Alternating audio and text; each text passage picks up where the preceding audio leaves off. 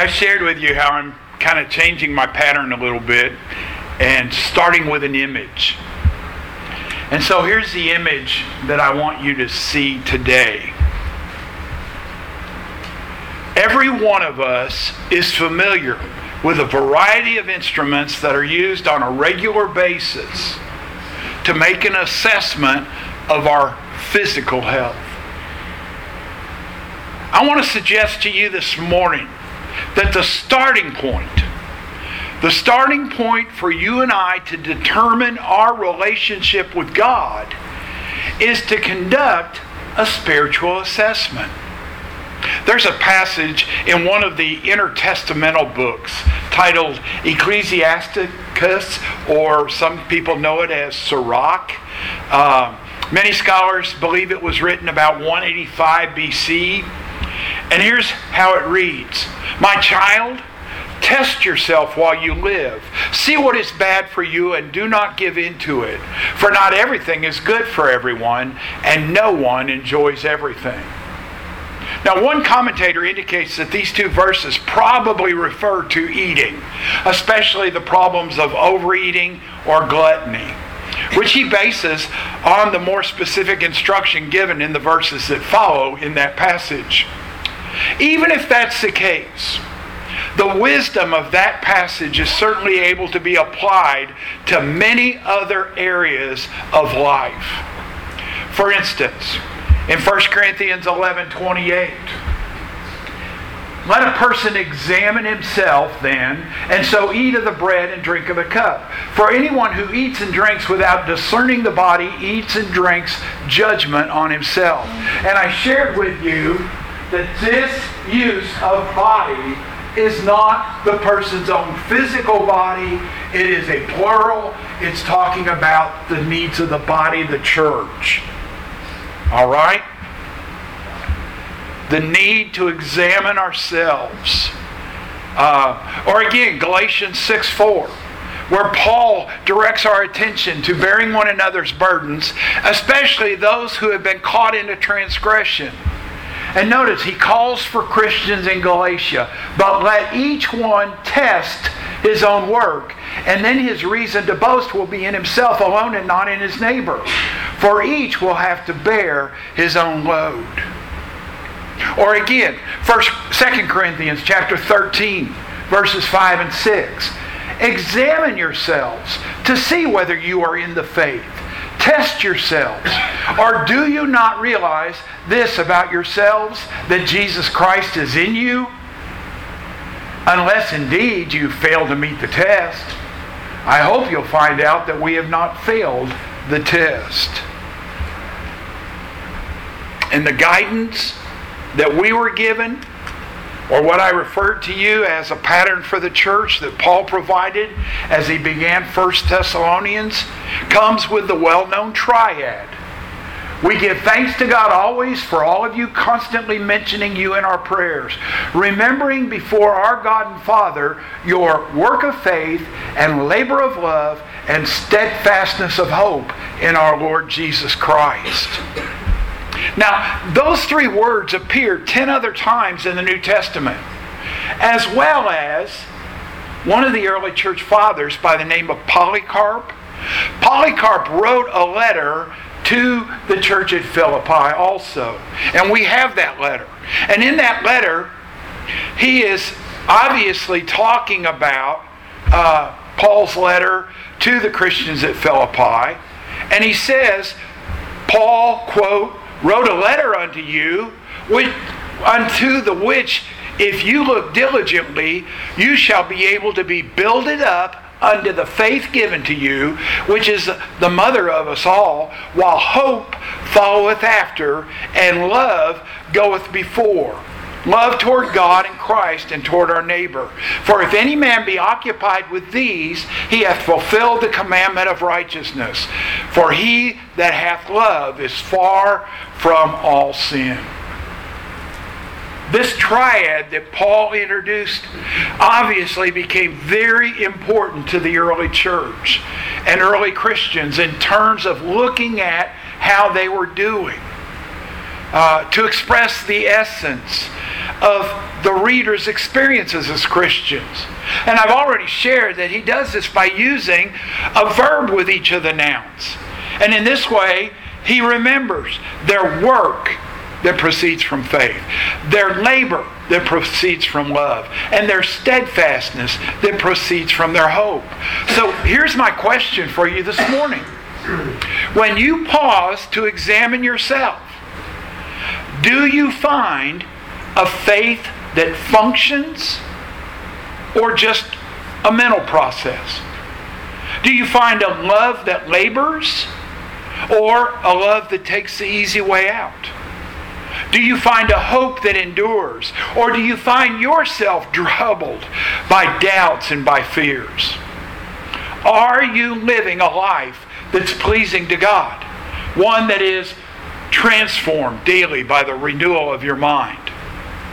By the way, the passage I just alluded to is in Romans 12, 1 and 2. I appeal to you, therefore, brothers, by the mercies of God, to present your bodies as a living sacrifice, holy and acceptable to God, which is your spiritual worship.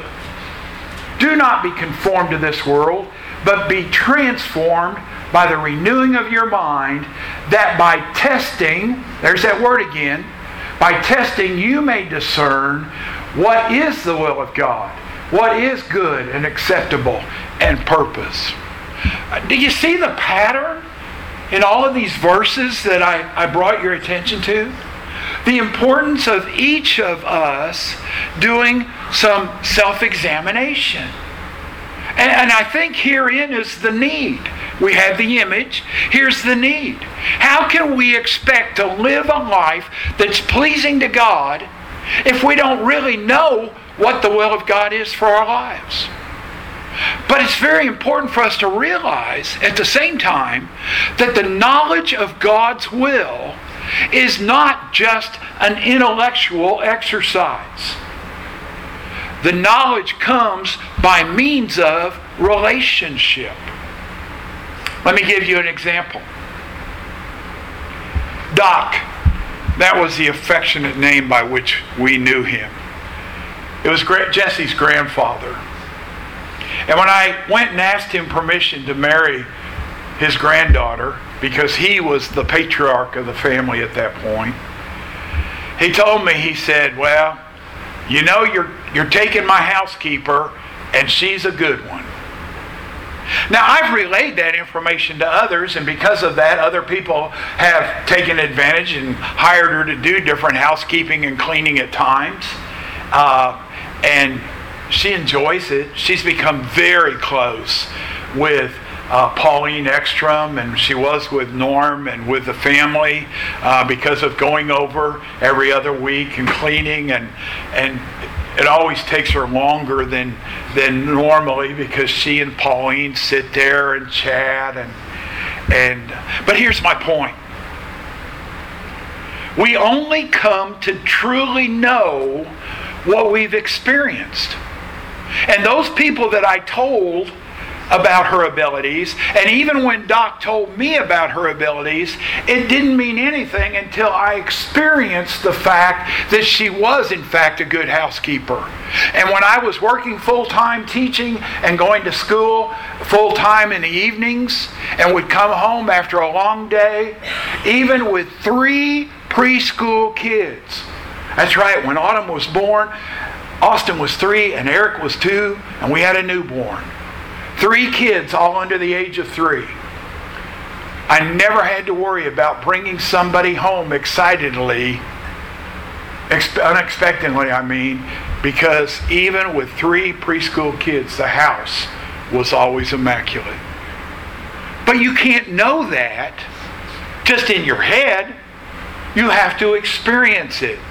It's what Alexander Campbell, one of the founders of the Christian churches and Churches of Christ, in his paragraphs where he talks about how to interpret the Scriptures, one of his points is that we need to come within hearing distance. I love that phrase.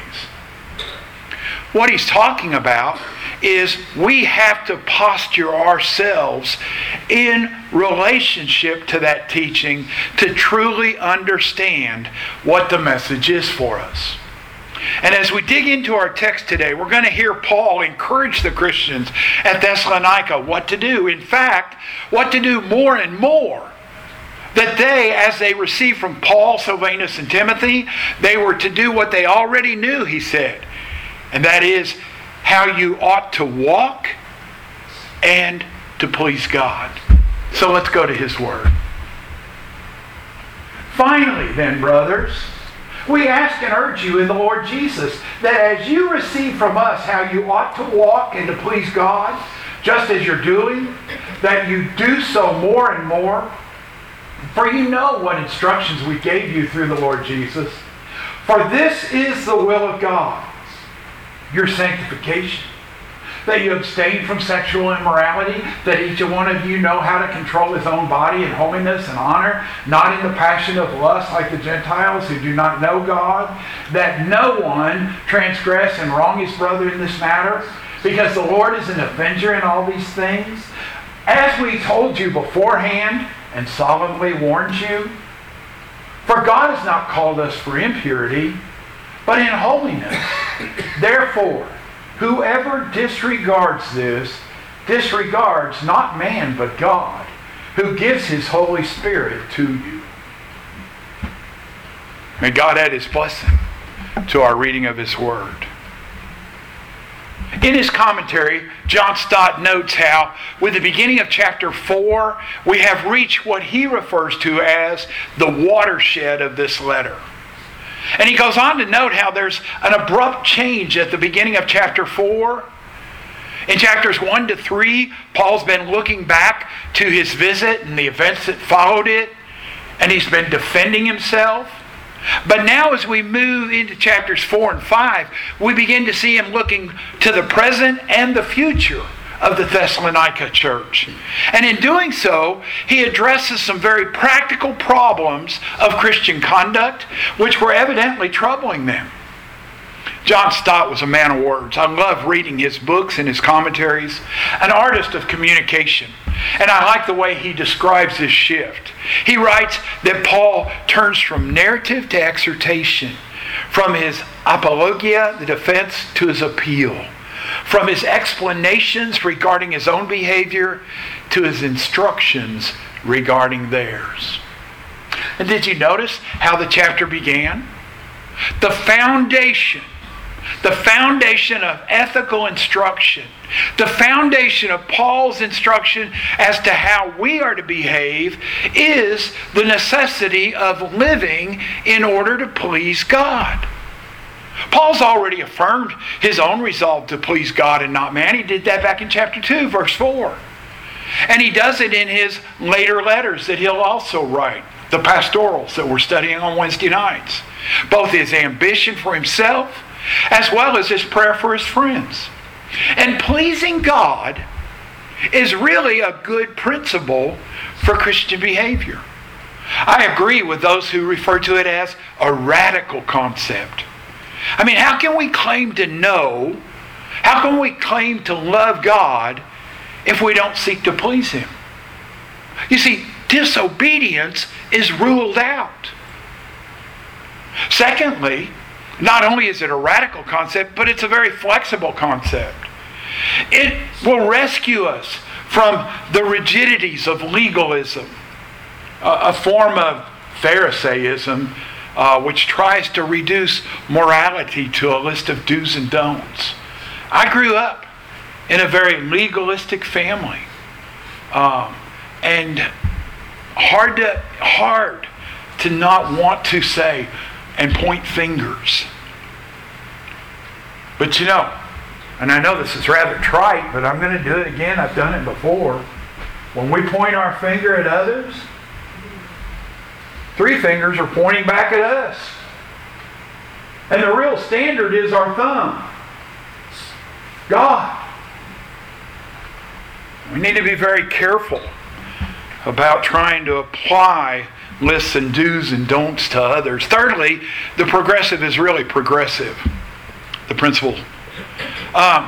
If our goal is to be pleasing to God, that means we can never, I'll repeat it, never that means we can never get satisfied with the way we are living. I love plants. They're in my office in almost every place you look.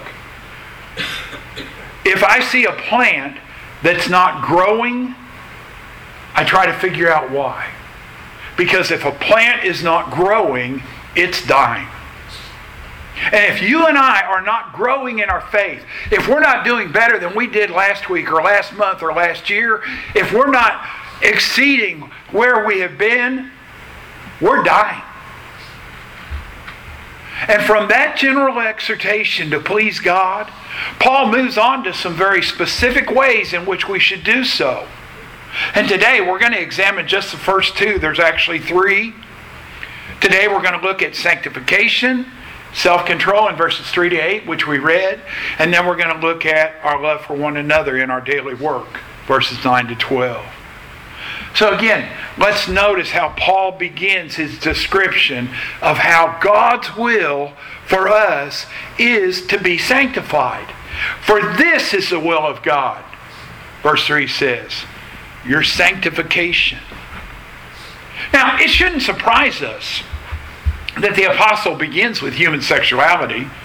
Not only is it said to be the most domineering, the most overbearing of all of our human urges, but sexual laxity, even promiscuity, was rampant in the Greco-Roman world.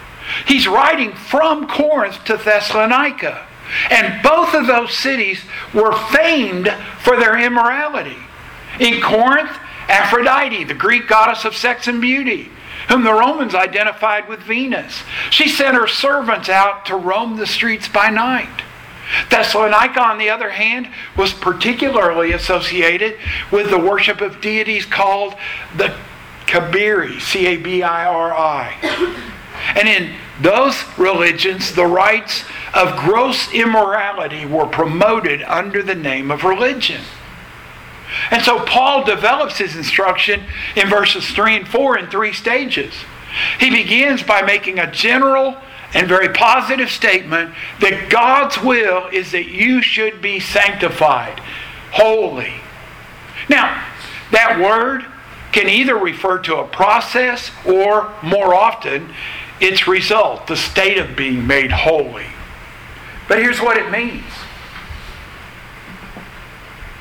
Being different. You and I should not look like, act like, behave like people that are not Christians of the world. We're not, as Paul said in Romans that we already read, we're not to be conformed to the patterns of the world, but we're to be transformed. And I love that word. It's metamorphosized. Our change is to be so different that it is the same word used for an ugly caterpillar becoming a beautiful butterfly. And it's hard work. If you have ever had the opportunity to watch a slow motion video sometime of that butterfly working to get out of that cocoon.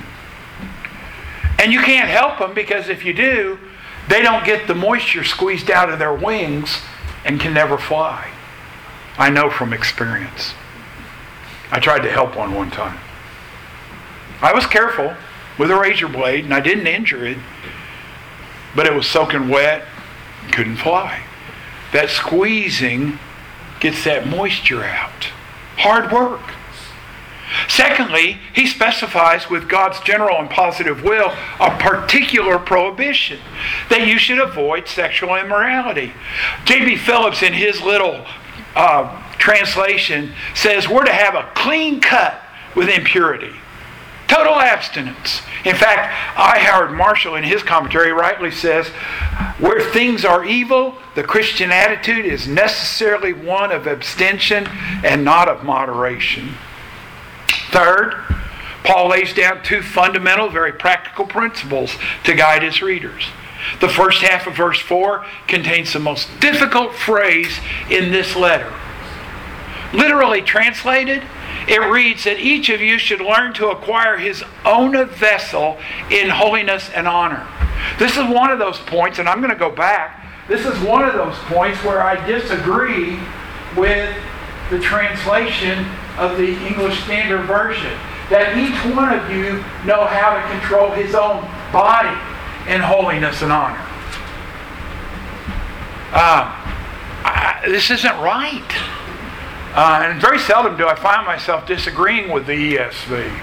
But it's not right because vessel, most of the history of translating and understanding the text, vessel was a metaphor used for wife, not one's own body. And so basically, the Revised Standard Version, the New Revised Standard Version, both of those have the letter correctly, I think, encouraging the Thessalonian believers to take a wife for himself. In fact, Paul uses the word Paul uses normally there for the verb acquire or get. It actually means to procure for yourself. And you don't have to go out and procure for yourself your own body. You already have it. The Septuagint, the Old Testament translation in Greek, uses that word always for the acquiring of a wife. And not only that, Paul's instruction is the positive counterpart to avoiding sexual immorality. And that's where the contrast is. Do it, go out and pick that mate in holiness and honor.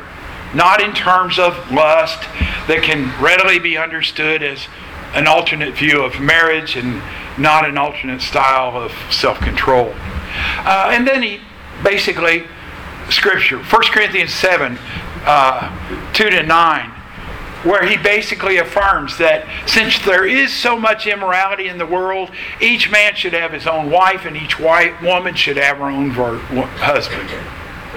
So marriage is thus portrayed in Scripture both as a creation ordinance and intended for companionship and for bearing children, but also, since the fall of man, it's a remedy for sin.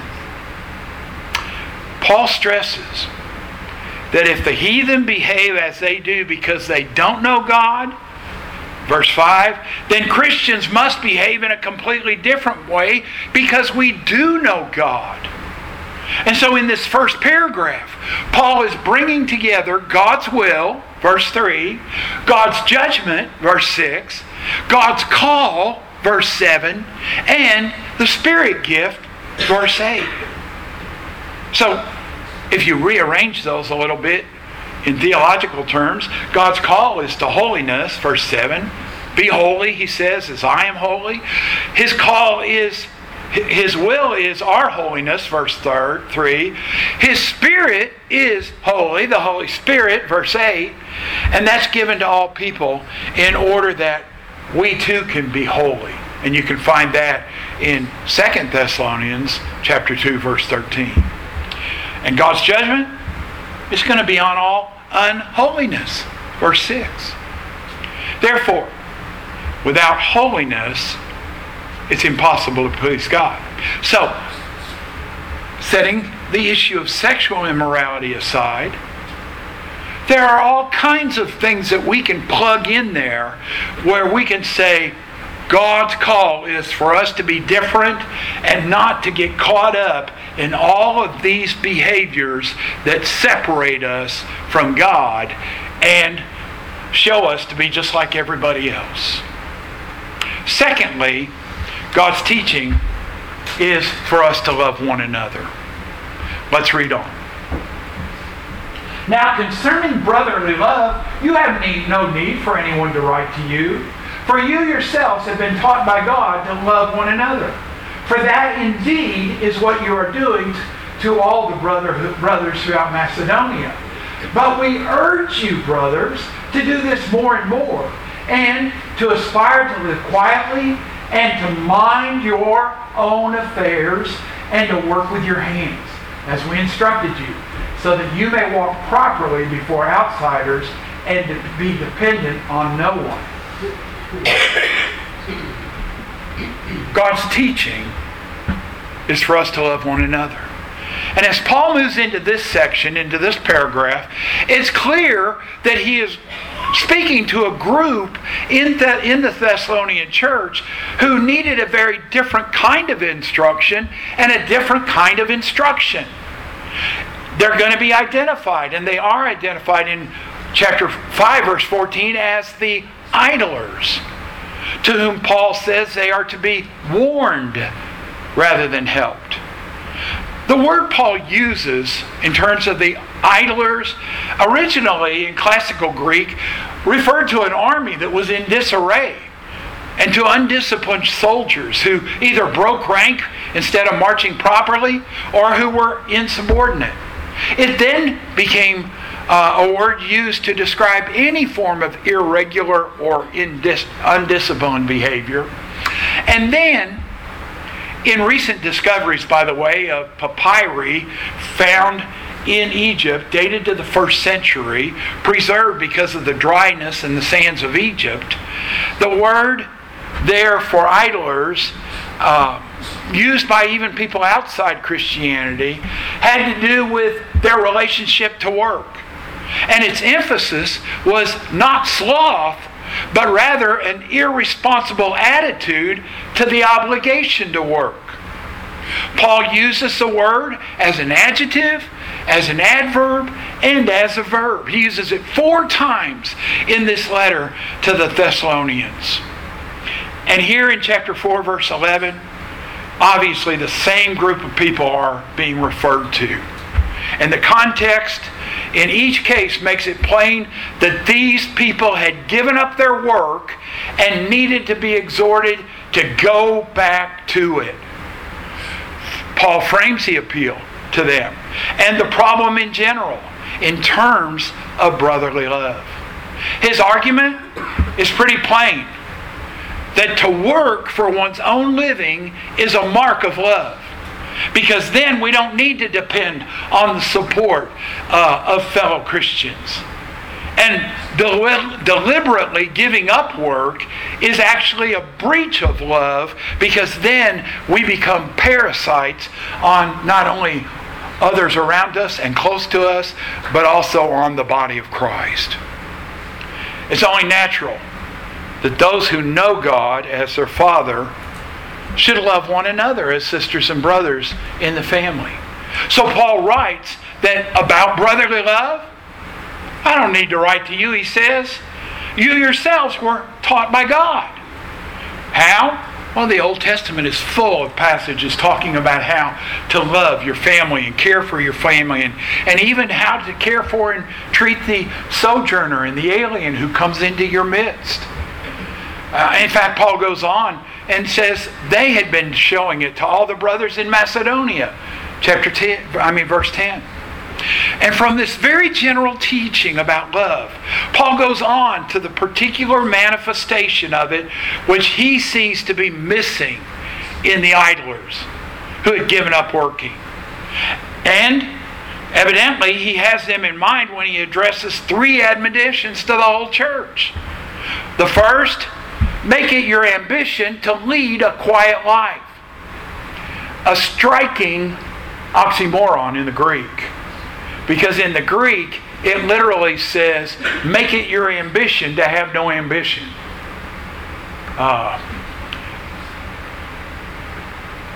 Not to be idle. Idleness at the Thessalonians was apparently accompanied by a feverish excitement. And Paul says, no, you dampen that down. Don't be excited about your doing. See, here's what they were doing. They were giving up their job because they believed that the Lord was coming right away, and they wanted to do everything to be ready for that. Much like a group called the Millerites back in the 50s. Gave up all their jobs, sold everything. It's happened over and over again in history. The second ambition was,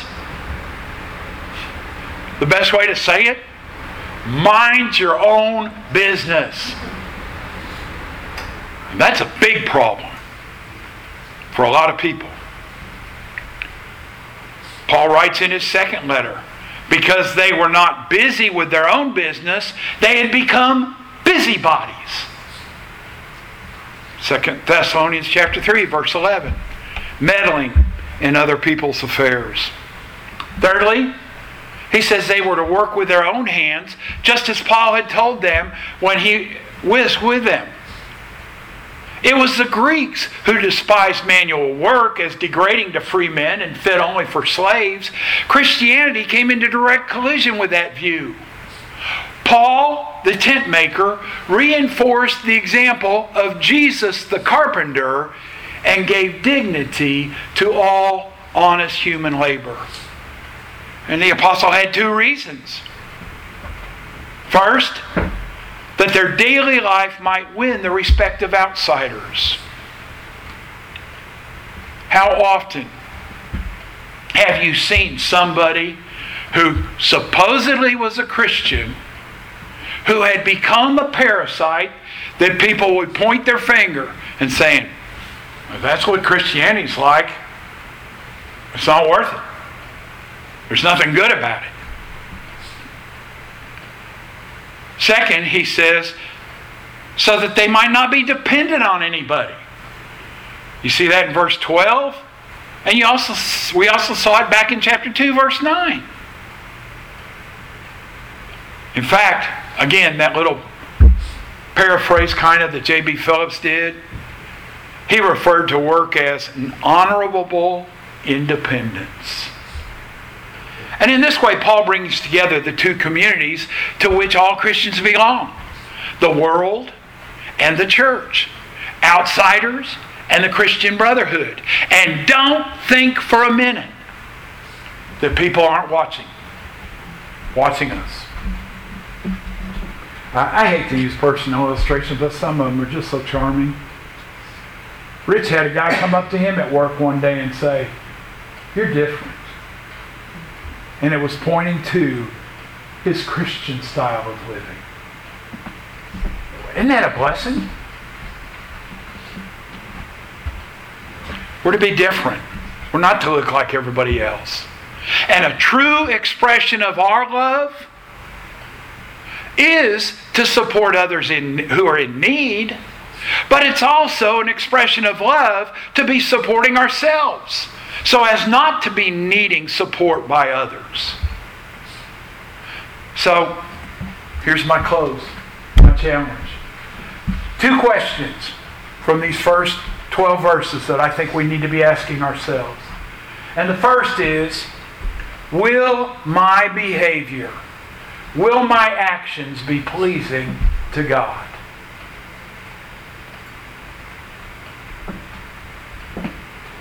My daughter's a blessing to me. And recently when I said something, not cussing, but when I said something, she said to me, "Dad, do you think that's what Jesus would say?" And I said, "Absolutely." In Matthew he says, "Woe to you, scribes and Pharisees, hypocrites, you vipers, you snakes." But I admitted to her, probably not. Will our actions please God? And will, secondly, our actions involve serving others or demanding to be served? I don't know how it happened. Some point back to the institution of Social Security. I've looked at history and I see indications of it long before that, but we have developed a welfare mentality where people think that they deserve all kinds of things just because they're citizens of the United States of America. I don't understand it. I really don't. I think anybody that knows me and my family know, and they've seen, that I will work 3 jobs at times And I would be out on the street picking up cans before I could take handouts. And maybe that's a pride issue, but it's just where I'm at. Will our actions involve serving others or demanding to be served? Let's pray.